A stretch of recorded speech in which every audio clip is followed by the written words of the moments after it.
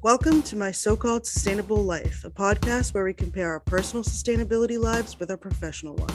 We share candid conversations, interview guests, and get real about the realities of working in sustainability while also working towards a more just future, all in the name of mitigating our climate anxiety. Sustainable Concordia would like to acknowledge that My So-Called Sustainable Life is recorded on the unceded territory of the Ganyan-Gehaga and the Haudenosaunee in Tiohtià:ke. We are committed to listening to and collaborating with the original stewards of this land. Go to nativeland.ca to find out more about the territories we are on as Turtle Island inhabitants. We'd also like to acknowledge that the physical space we work out of is currently inaccessible and that we are committed to making our programming accessible for everyone in spite of this.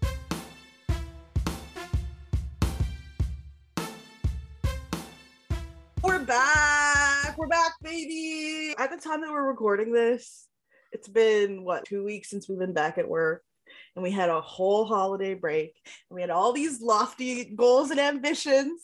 So let's see, how did they turn out for you? I was listening back to the episodes, and you were, okay, I'm going to have some deep conversations with my mom. I sure did.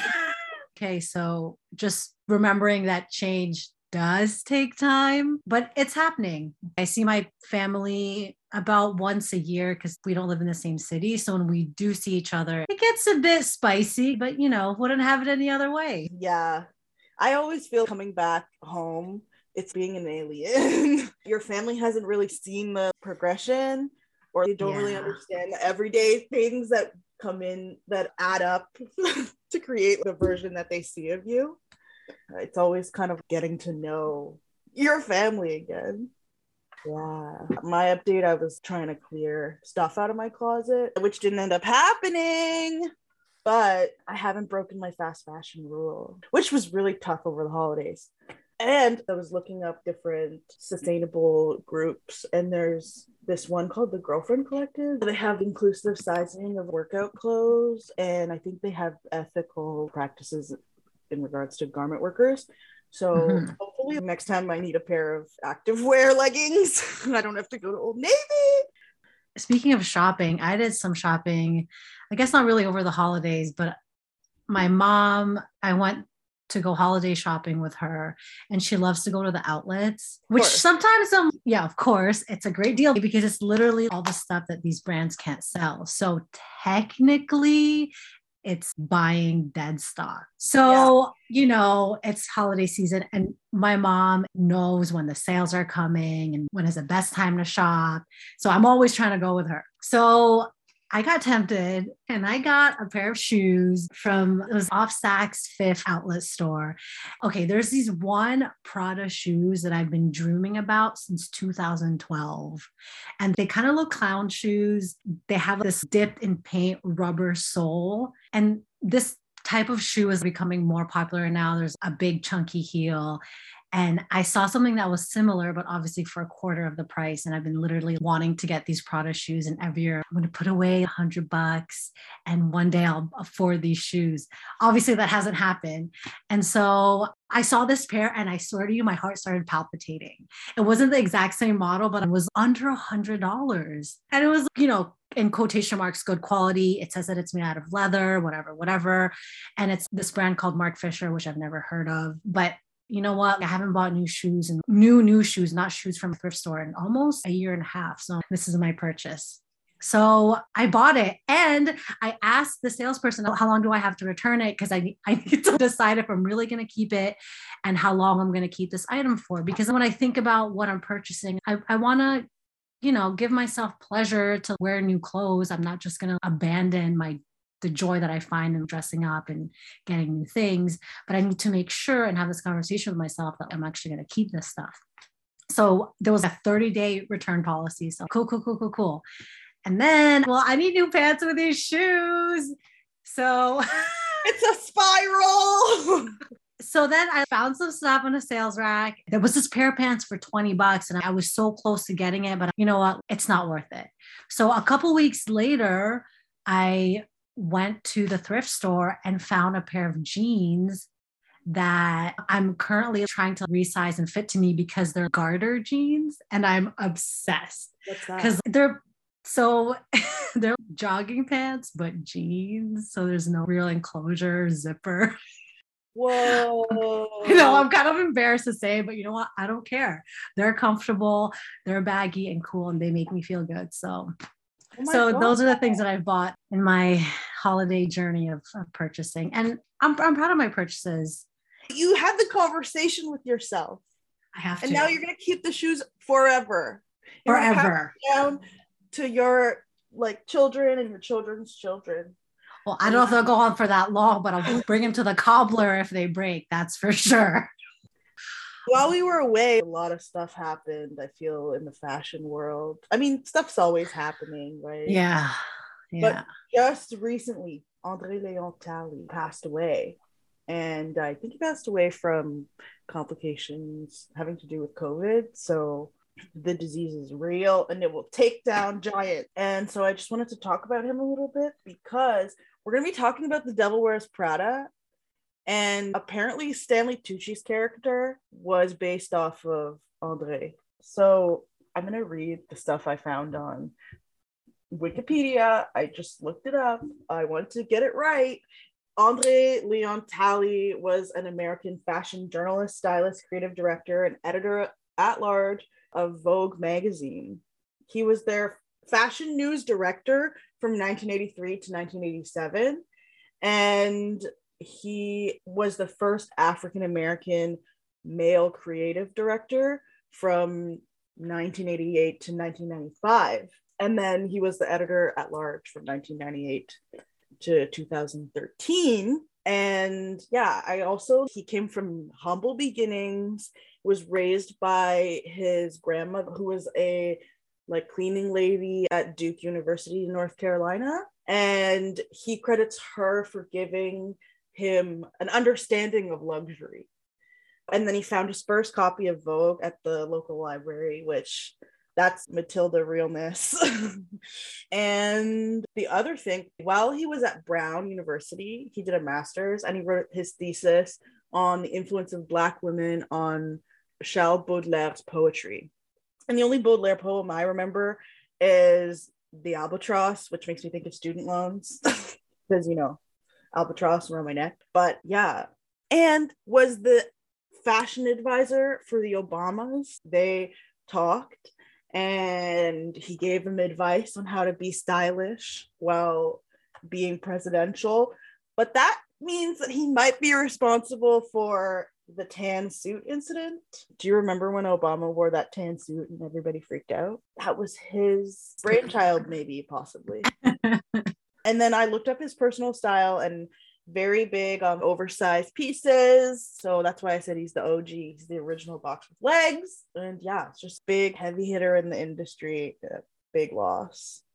And he was young. He was 73 or something, right? Yeah. 73.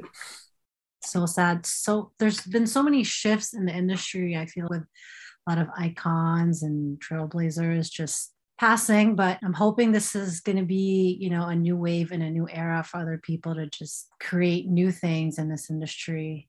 My favorite, well, it wasn't even his personal look, but I remember from the September issue, there was a shot in this tennis match and he just looked really fabulous playing tennis. He had Louis Vuitton towel around him and all of his gear was just so beautiful. Amazing.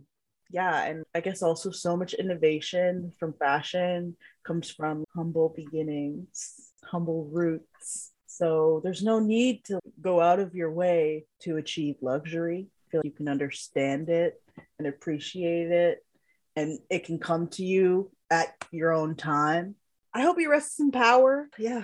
Any other updates? I don't know. I guess I'm just always continuously just trying to understand what my relationship to fashion is at all turning points of my life, because you just can't get away from it, folks. If you put on clothes every day, you're participating in the industry.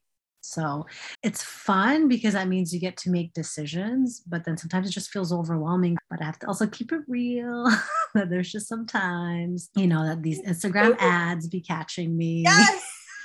And it's so directly, because when you're scrolling, I feel like you're already in a vulnerable position, right? Then you see the Instagram ad, it's offering you everything that you don't have.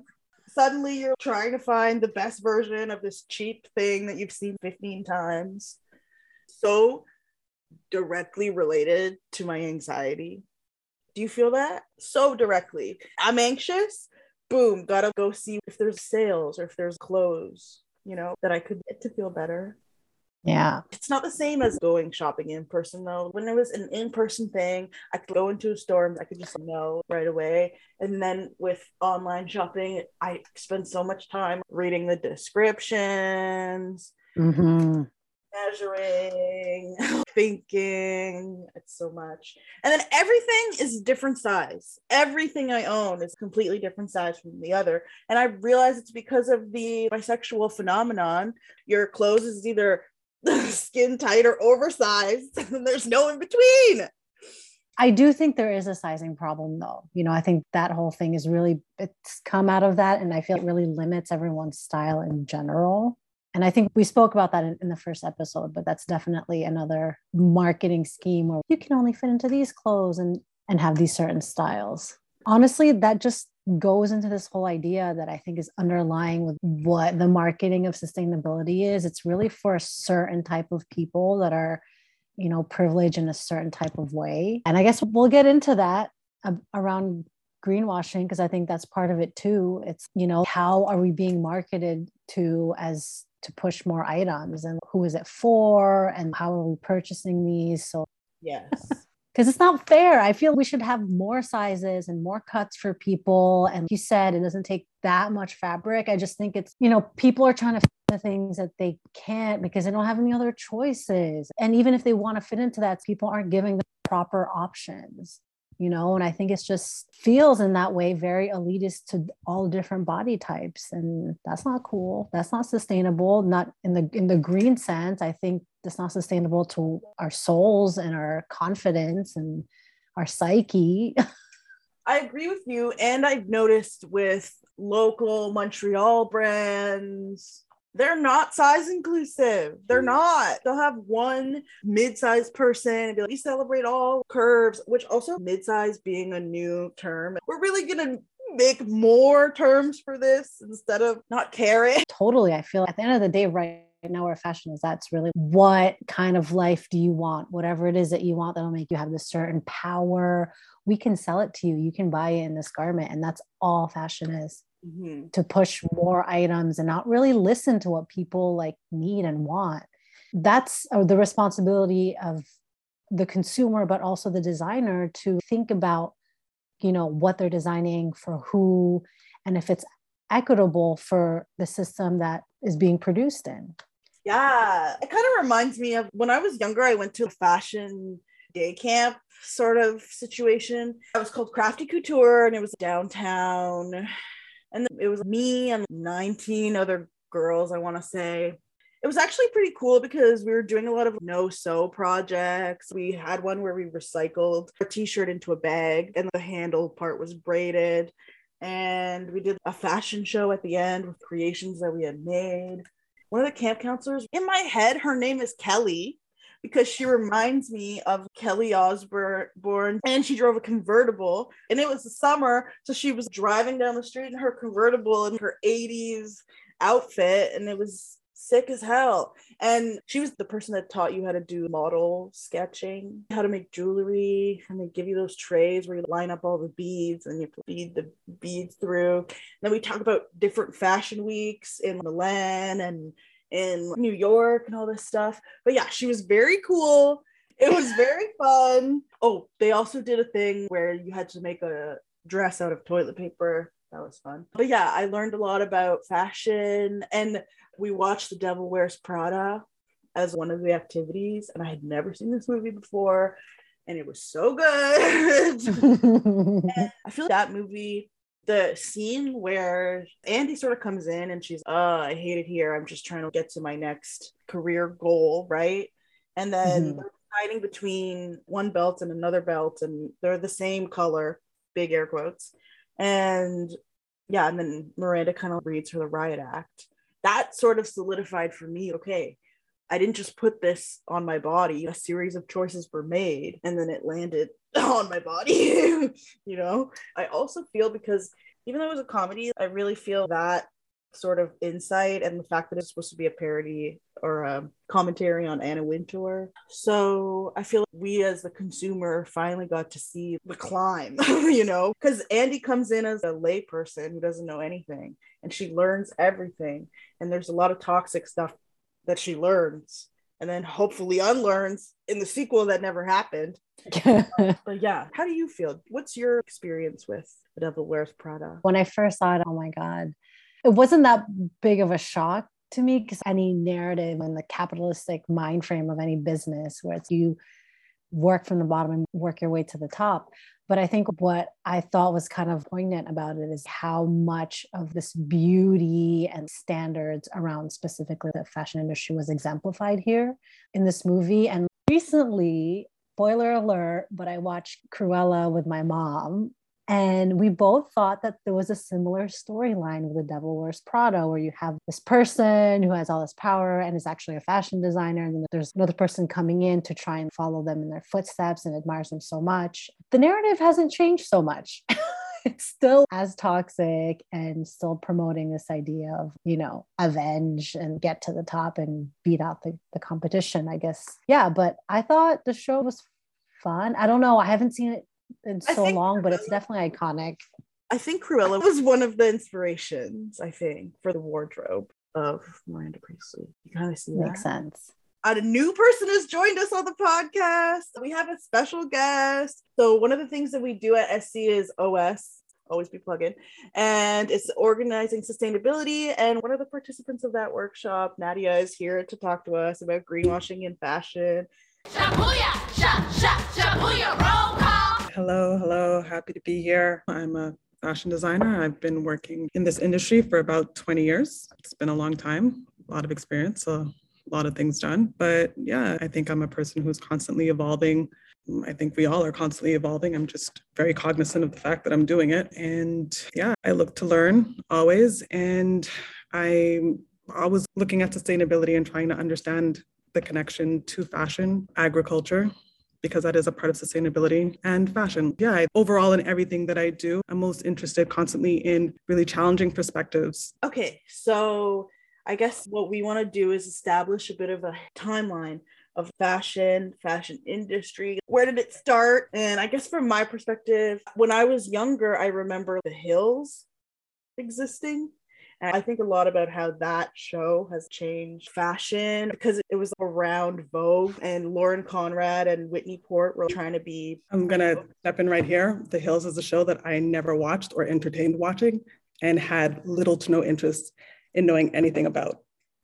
Oh, so okay. For me, looking at The Hills as being something that affected fashion or fashion for me, that wasn't for me. And I wasn't interested because one, the narrative to me was, okay, it's about these women, these white women with a certain amount of privilege, living a certain life that is really not the reality. It's not my reality. It didn't speak to me in any way, shape, or form. I've also never been a big fan of reality TV in general, just because so much of it seems to be performative in terms of creating a situation or what have you to get a reaction so that it looks good on TV. And I guess I'd rather take in an actual scripted show when that comes to that, because I know that it's a script, whereas I don't feel comfortable watching something where I feel somebody's trying to trick me into having a reaction or feel a certain way under the guise of it being reality, when it's not really reality.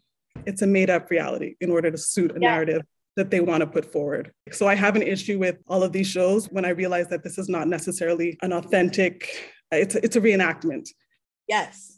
And that was actually a big part of the show, is at the end, they drive off and everybody was like, oh, no, it's fake, which we knew. But I just think it represents an interesting part of history because it was the early 2000s where the thin white body was the ideal and everybody was trying to be Paris Hilton and everybody was sort of trying to get towards that. And I guess before them, there was Twiggy, right? Yes, there was an image of Twiggy in popular fashion culture, but that also negates the history of designers of color and models of color that existed before that. And they were there. And of course, they weren't getting necessarily the same attention as the slimmer, skinnier models. And, Twiggy definitely represents a look from a certain time. But then you're not thinking about, there was the Black is Beautiful movement, and there were photographers, and his name escapes me right now, Kwame, I can't remember, but his name is Kwame Braithwaite. He was very big in taking these photographs of Black women and Black men, just Black people in general, and pushing that narrative of, Black is beautiful. There was this huge fashion show, the Battle of Versailles, and they had basically designers from France who were showing their clothes, and the models walked in the general way that they normally walked. And then you had a contingency of designers from America who had gone over. And there was one designer, he was a Black designer, and I'm so sorry, guys, but names always kind of escape me. And yes, thank you, Stephen Burrows. Anyways, this is a pretty good bit of fashion history. And he was very famous for actually working with jersey and putting together different colors, which was something a lot of designers weren't really doing at the time. So it's something that he brought forth. And when he did that, he also brought his design, his models that he really wanted to work with. So you had Beth Ann Hardison, Pat Cleveland, what have you. And those models came down and they were moving in ways that were fun and fantastic. And it was ways that other models weren't moving, that they didn't move. They would normally just do the straight runway. And these women came out and their hips were swishing and they were moving and they were giving you all the attitude, all the glam, all the diva, all of it. And this was in the 70s. And no, we don't hear about that. But just to say that there have been these models and there have been these designers who have been pushing on these barriers over and over again. I'm bringing it to the attention because I don't want it to seem they never existed. And at that time, that might have been the popular narrative, but it wasn't the only narrative. And it's because you had people in history who were doing these things that the narrative today has changed. And I mean, we continue to do that. You continue to push forward. So as much as I look at what gets pushed forward in popular culture or mass culture, I also recognize that that is not the only story. That is not the only thing going on. And we have so many subcultures that now become a part of popular culture. Everything has kind of split up and trends have taken on a whole different role than what they used to be before. And you have, different styles going on and people dress a lot more now in terms of styles connected to a certain subculture, where before it was really dressing based on whatever the designers were pushing as the look of the season or the look of the year or what have you. But yeah, I think things have changed a lot, and a lot more stories are being told. And this is why it's cool to have these conversations and talk about it, to really show that people have been making strides through time. And we don't talk enough about those strides that people have been making and the things that have been going on. And as much as, yes, there has been a certain narrative out there, we need to recognize people who have been pushing through and doing the work, doing the hard work for a very long time, but doing it because, I'm not going to say they love the industry, but they love what fashion can be. And they love the freedom that it can give and the creativity that you can have. And that creativity doesn't just touch the clothes, but it touches the way that the clothing can be presented. And then it can touch the way that you put together the fabrics, the materials, all of this. There is a love there and there is an art there. And those are the things that move me about fashion. Not so much, there are systems that don't work. There are systems that are harmful, but there's another side to the side that I look at and remind myself as to why I'm involved in this industry. Cool. I think it's a really great and interesting for me to listen to Paige's intro, or I guess when you start to think about the pop culture references and Nadia's long history and your battles within fashion.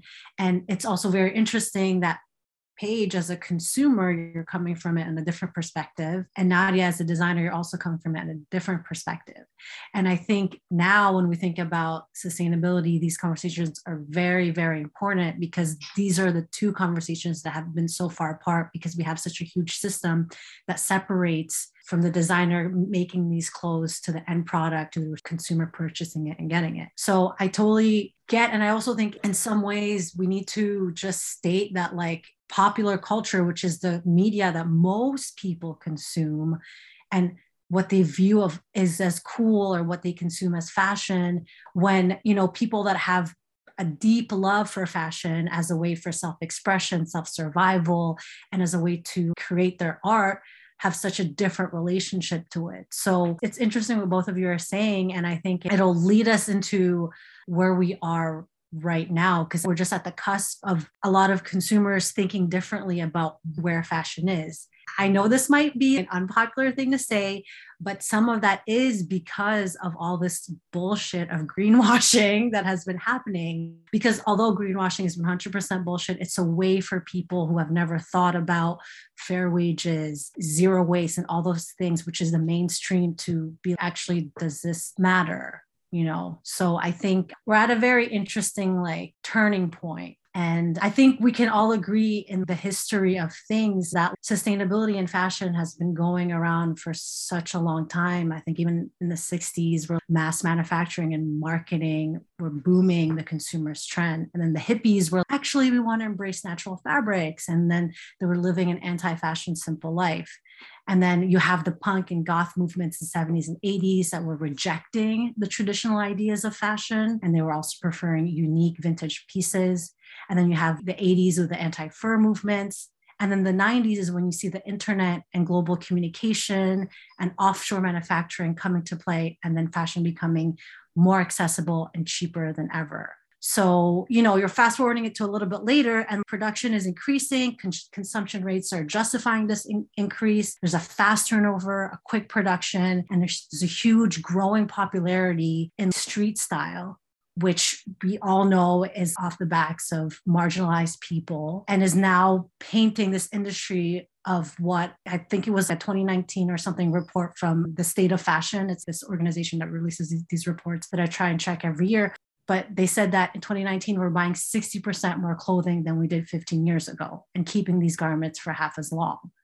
I would be interested to hear, I guess, from a designer, Nadia, since you've been in, industry for so long, what has your progression within this whole industry timeline been from before to now? Because I know you've had brands where you've used upcycling. That was even before it was something trendy and hot. And what is it that you think? And then maybe Paige, then you tell us what your journey is as a consumer. And then I think it's interesting because we're at the crux of these two things happening and discussing on what is sustainability and how does greenwashing kind of mix into these different messages between consumer and designer.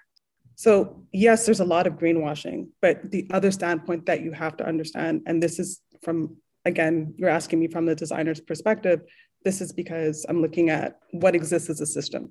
First and foremost, no brand can be sustainable right now. Unless you are at home creating something for yourself and you grew the plant that gave you the fiber to then have the yarn to weave your material, and then you cut it yourself and you sewed it yourself and you know exactly where those threads came from that you're using to sew on your machine, it's almost impossible to be sustainable without having a full understanding of your supply chain. The other thing is we don't have the infrastructure right now when we're talking about, on a bigger scale to be fully sustainable. Most brands can't afford that.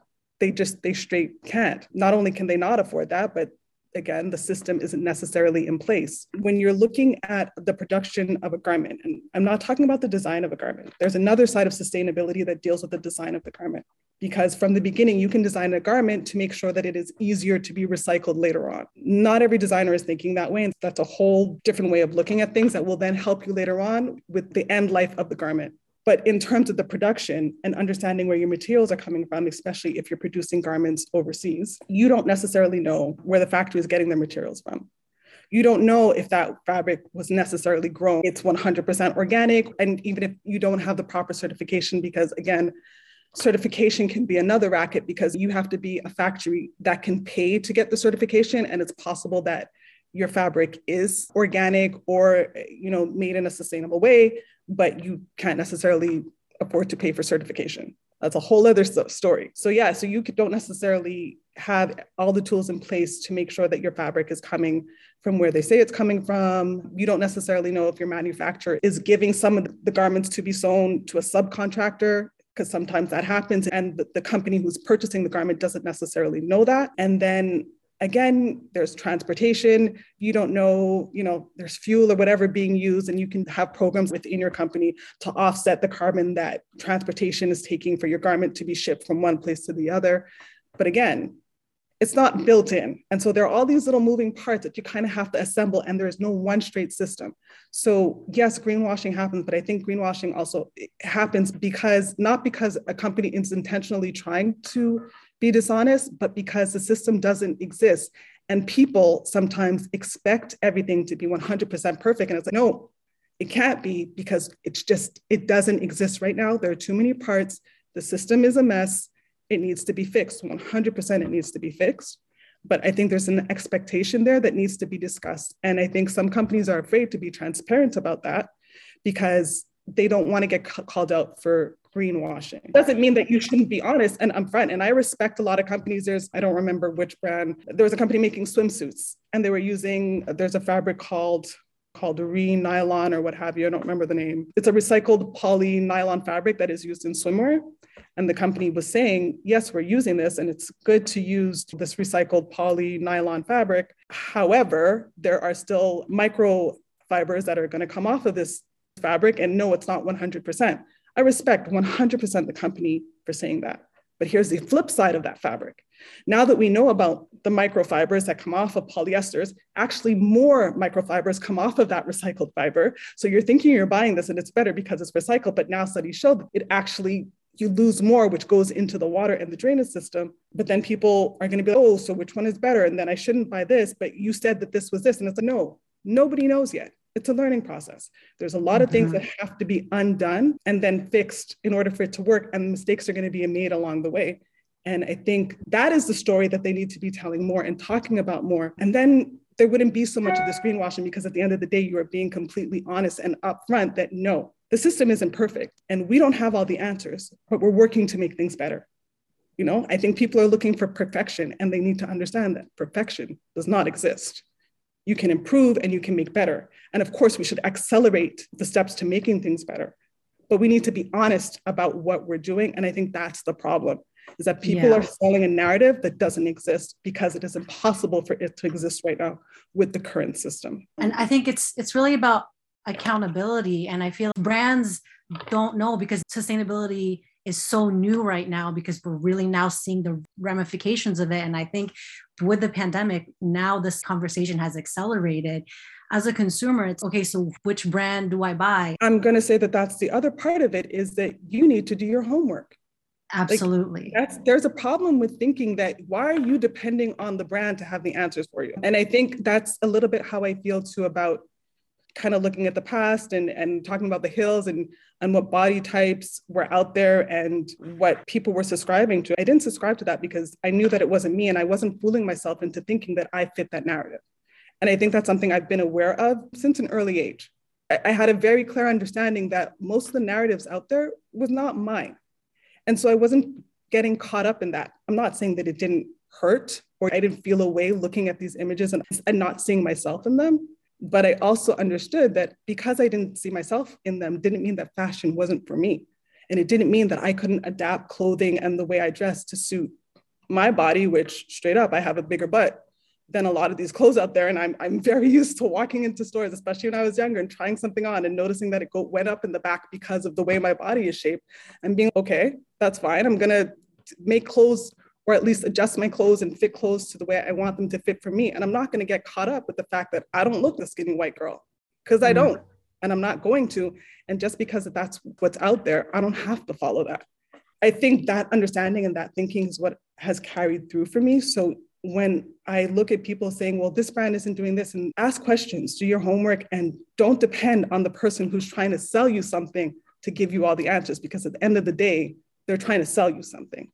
It's in their best interest to give you a story that suits them, not necessarily the whole picture if they're not being completely upfront. And sometimes they don't know, and they don't want to be liable, so they don't say certain things. That's the other. Yeah. It's a tricky little system. It shouldn't be this complicated, but it is. As a designer who is occasionally the consumer, where do you draw the line, or how do you make the distinction between a company that's clearly greenwashing, is telling you all the stuff about recycled fabrics, but is still exploiting labor in the global south, versus a company that is maybe smaller and is using greenwashy language, but is not necessarily as bad?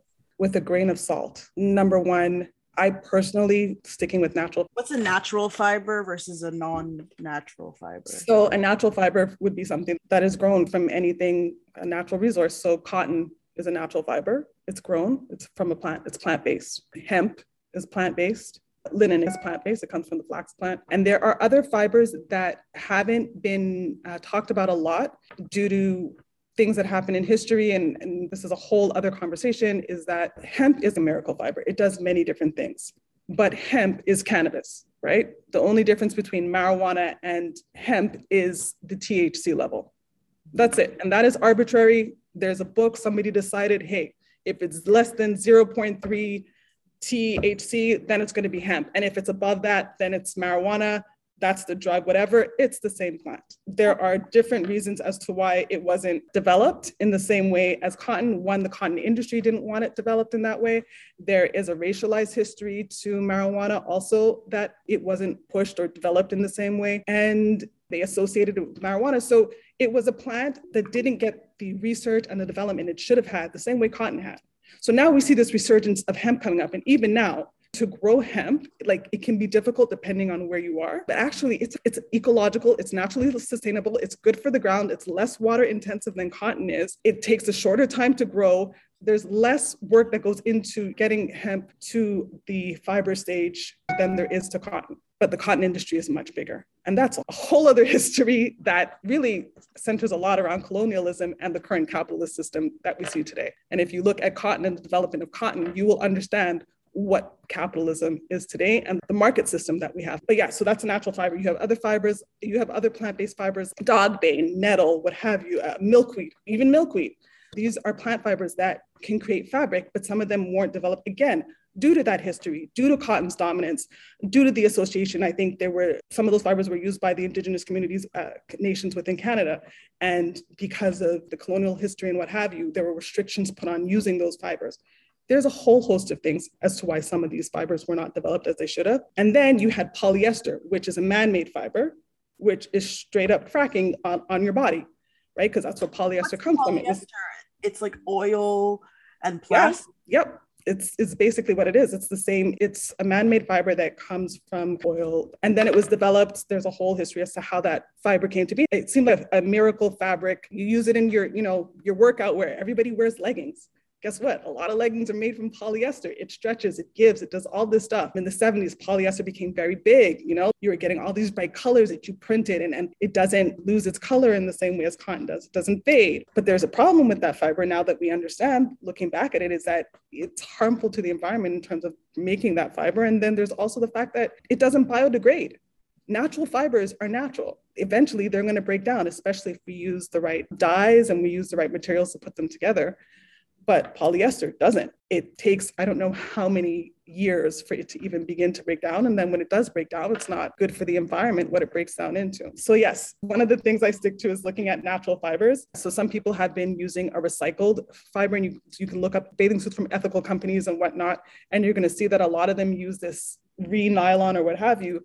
But the problem with that fabric is the microfibers that come off of that when you wash it and what have you. And there are bags that you can use to wash the fabric so that it catches some of those microfibers, but it's an issue, right? And again, once you're finished with that swimsuit, it's not going anywhere because the fiber that it's made of is not natural. It's not going to biodegrade. It's not going to break down, and it's going to continue to exist even longer than you exist, because that's what that material is. It comes from fossil fuels. So that's what I look for when I look to buy garments. The other thing is I don't believe in garments that are not properly priced.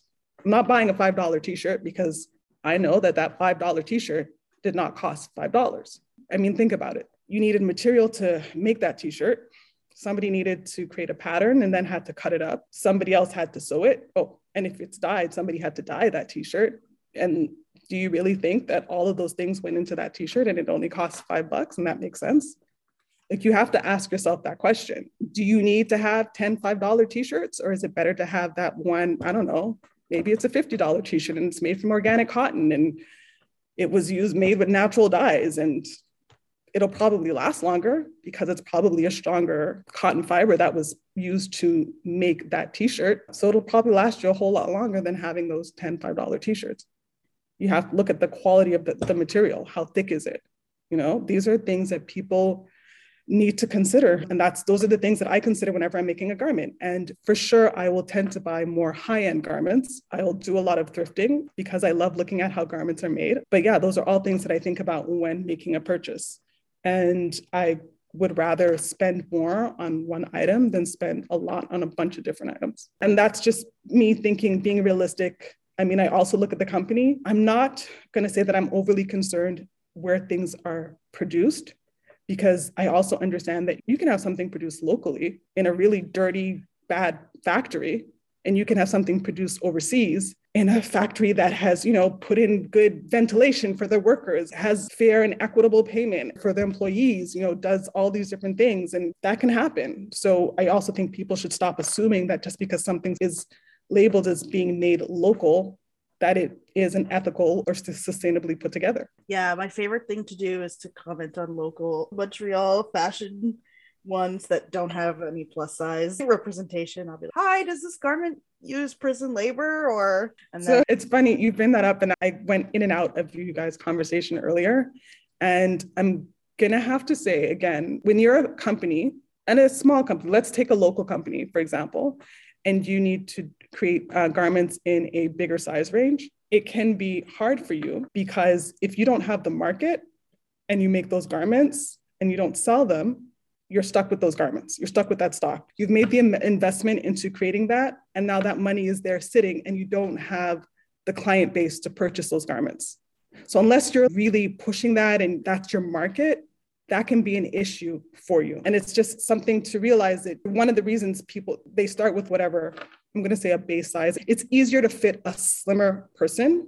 And this is why models are skinny, because the garments aren't necessarily made to fit them. The garments kind of hang off of them. And if you're going to be looking at doing a larger size run, then it's hard if you don't have that clientele. If you build it, they will come. Yes, but you have to have the resources to build it. That's the problem, is that especially if you're a small company and you don't necessarily have a lot of financial resources to go around, and understand when you're also a designer, whatever money you put out, and I'm really talking about a smaller company, whatever money you put out, you don't see any return on that for a year and a half. So you might have 2 or 3 collections that you've had to put together that you're not going to get any money back on for another year and a half, 2 years. And somehow you have to keep producing in that amount of time, which is why it can be difficult. We should have more made to order models. I think those are really cool. Except agree. It's a slower process. Yeah, and it depends on how you set it up. It can be a slower process, but if that's a company that you've created, then it could work. The difference, it's not also that it's slower. The other problem is economies of scale. So you're working with a seamstress or a manufacturer or a company. If they can make a whole bunch at once, it's going to cost less.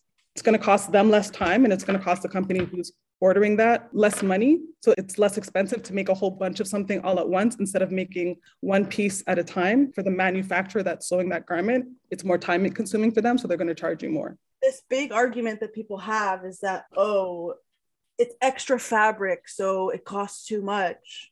So these clothes are more expensive because it's extra fabric. But in the same vein, if you buy all your fabric in bulk, if you invest initially in the process of having larger sizes, then your bottom line down the line is cheaper, because you're having people return. And there are so few plus size fashion retailers that it's just give me one. I'm agreeing with you 100%, Paige. There should be more.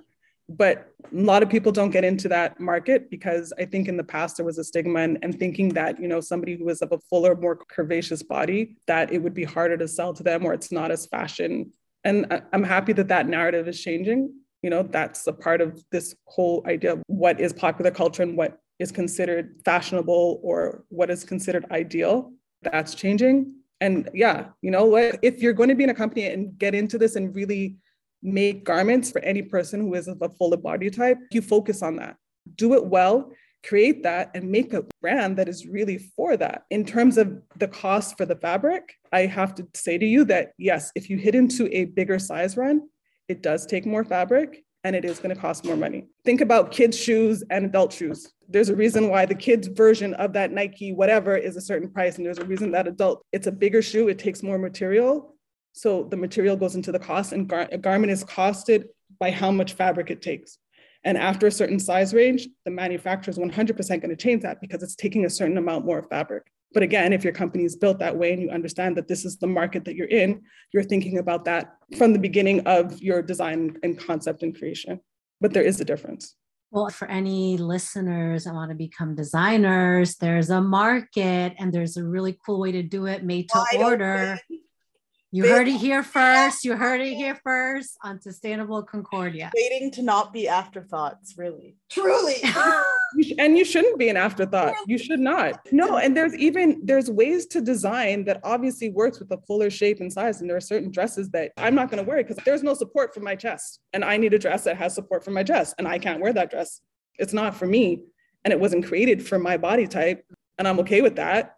But I just want to make sure that there is a garment that is for my body type. And it's the same thing. There are different body types, and those different body types deserve the right amount of attention. And unfortunately, when we live in a culture that is about mass production, the body types that sit as the outlier are the ones that are more problematic to fit, what have you. And they're not even problematic. It's just a different set of skills that you need. I'm thinking also about fashion checker, and we've said this in previous episodes. That fashion checker thing is not for perfection. It's to say, okay, these are all the things that we're trying to accomplish, and this is how well we're doing it, right? It's a list of things that this company is doing and how well they're accomplishing it. This fashion checker has this way of comparing how well you're actually doing with the environment and achieving these markers of sustainability, right? So what's next? How do people achieve these markers of sustainability better? Is there a better way to track these markers of sustainability? And what can we do locally to demand more from the brands that we are consuming? Okay, so I'm thinking about, Sustainable Concordia and the work that you guys do, which I really respect because it talks about sustainability, not just in terms of, hey, is this organic cotton, but also in terms of, hey, what about the workers? What about the country that you were making this in? What about the social justice aspect of it? Because that is a part of sustainability and that gets left out of the conversation. I haven't used fashion checkers, so I don't know if they include that in their marks when they talk about a brand being more sustainable. But I don't think any company can really be sustainable if it's a huge conglomerate with making, I don't know how many thousands of garments. There's only so much clothes that you can put out into the world. And to be quite frank, the world has most of the clothes that it needs already, which is sometimes what makes fashion difficult for me because I want to create things that really make me happy and smile. But it's also problematic because if you just keep creating stuff, how much room do we have for more stuff? I'm trying to balance out when I make a purchase. I'm not purchasing a new garment because I need it anymore. I'm purchasing it because it makes me happy in some way, shape, or form. It's very rare that I'm purchasing something because maybe I need a new pair of heels because, to be quite frank, I wear a lot of sneakers. But, that's something that I think about a lot before buying anything. In terms of how things can change and what are the next steps, I think people have to be transparent. And being honest is a big part of it because you need to say, no, we're not doing this right now because we just can't, but we're working to do it. But right now we can't. There are also a lot of companies that are working on things, but they don't say them publicly because they don't want to get shot down for not doing it right now. So they work on things behind the scenes, but they don't advertise it. And I think in general, we all have to think about our attitude to sustainability and understand that it's not a trend and it's not something that's just a right now, but it's a part of the way we need to live our lives in general. You should be thinking about not just where your garment comes from, but you need to think about where your food comes from. You need to think about the packaging for your food. You need to think about the packaging of that garment. These are all things that we have to consider. You need to think about your consumption of water at home. And these are things that are on a smaller scale, but I think when you begin to really question those things on your day-to-day, then from a macro perspective, you'll begin to think about them too with the companies that you buy things from. And how do you make things change? Well, it's a capitalist system. And a capitalist system is all about money.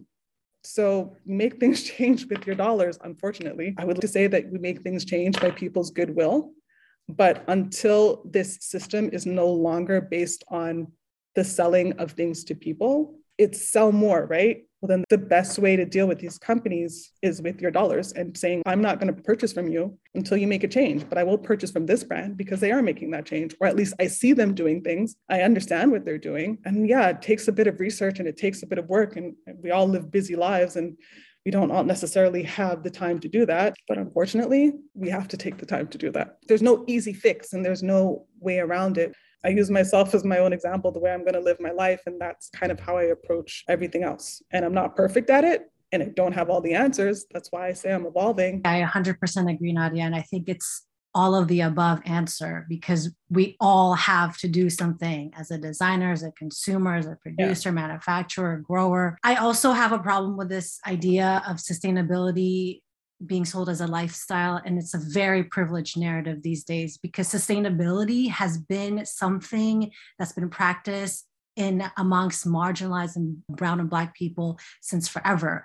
Reusing a container is not an ingenious 100%. idea. And this is why part of what I'm working towards is also to change that narrative that sustainability is this privileged conversation, because it isn't. People were taught to use things once and throw it away. They were taught that by industry. The plastic industry is the one who came up with this idea that it's wrong, don't save it. No, throw the plastic in the garbage. That was all created. That's what people were taught. And now they have to unlearn it. But for sure, people who come from marginalized communities, people who don't have a lot of money, they're pretty good at reusing and figuring out ways to not spend more money on things they don't need to spend money on. And I also think, again, we shouldn't put so much pressure on brands. And I feel all these reports that come out for transparency, it's just a tool, but we have to remember that transparency isn't sustainability. And I think all of the money that's being spent on advertising on how to live a more sustainable life should be invested in how to have real sustainable solutions. So that's one aspect of the picture that we forget to address. And you've touched on it before, but I think overall, one thing that we all need to think about, and we've been having this conversation of our consumption problems, is we just need to slow down. That is this concept that we hear about economists talking about of degrowth. It's just literally slowing down. For me, I've been loving fashion because it's just been a way to express myself, and who doesn't want to express themselves, And I started to take apart clothes and make new clothes because it was my only option. But I'm realizing now we should stop asking ourselves, what is the most sustainable brand to buy? But instead ask yourself before you buy something, do I need to buy something new? So I think it's less about the sustainable product and more about your journey to becoming a more conscious consumer. Asking yourself the question and having the conversation 100% is a step in the right direction. Yes, look, we're trying to balance out fashion, the art, and then the need for clothing. So when you purchase something out of a love, because if you love that design, that's feeding a different need in your life. If we were slowing down, then more time could be put into design, which is where this joy should be. If you're purchasing that dress, because to you, it's purchasing a Monet, and that's what you were purchasing it for, fantastic. You wouldn't be buying 10 of them. You'd be buying that one because you appreciate the design and the creativity and everything that went into making that garment. But you're right, the way that companies are set up right now, it's not about the design. It's about the product. And it would be really nice to get back to the design. Before we go, tell me, if you can, 3 fictional characters that base your style on. I'm the worst person to ask these questions to because, sorry, don't subscribe to any of it. I really get dressed based on how I'm feeling for that day. And it's not necessarily based on anything other than, you know what? I feel this. This is hard. It could even be a real person that you love. Grace Jones, 100%, because she just has a presence, right? So I think when you get dressed, you want to have that presence. And I'm not necessarily going to wear what Grace Jones wears, but I definitely want to put pieces on that make me feel I have that presence. I'm trying to think of, look, I know 100% I'm influenced by my mom and watching how she dressed when I was younger, because my mom, she used to put on killer outfits to go out. My mom she had the match and everything was working together. And I was very much, I remember watching her getting dressed to go out and be like, oh yeah, okay, that's nice. And oh yeah, okay, yeah. This is something I very much got it from my mom. And 100% because she was a Black woman, was that I had to go out there carrying myself a certain way. It wasn't that I couldn't wear ripped jeans, but if I'm wearing ripped jeans, I have to wear them with a certain style and attitude. I have to be put together because no matter what I do out there, I'm going to be judged. So make sure that you carry your head high. And when you put yourself together with care and consideration. And that is also your armor. That care and consideration that you're putting on yourself is your armor when you go out there. And it's how people are going to look at you a certain way, but you have to be ready to face that. I knew that I was getting dressed to make me feel good when I was out there. That's all that really mattered, regardless of what other people thought. And if I thought I wanted to wear pink and red today, well, then I was going to wear pink and red today. And if I was doing it with style and finesse, then I was good. Wow. Anyways, thank you so much for coming onto our podcast. I feel smarter just being in your presence. We'd love to have you come back. You know what? I'll say what I normally say. You got to find a balance between function and beauty. When you put function and beauty together, well, then that's the closest you're going to get to perfection. And challenge perceptions and share perspectives. And I think that's what you guys are doing here, which is why I'm very happy to be a part of it. So thank you for having me.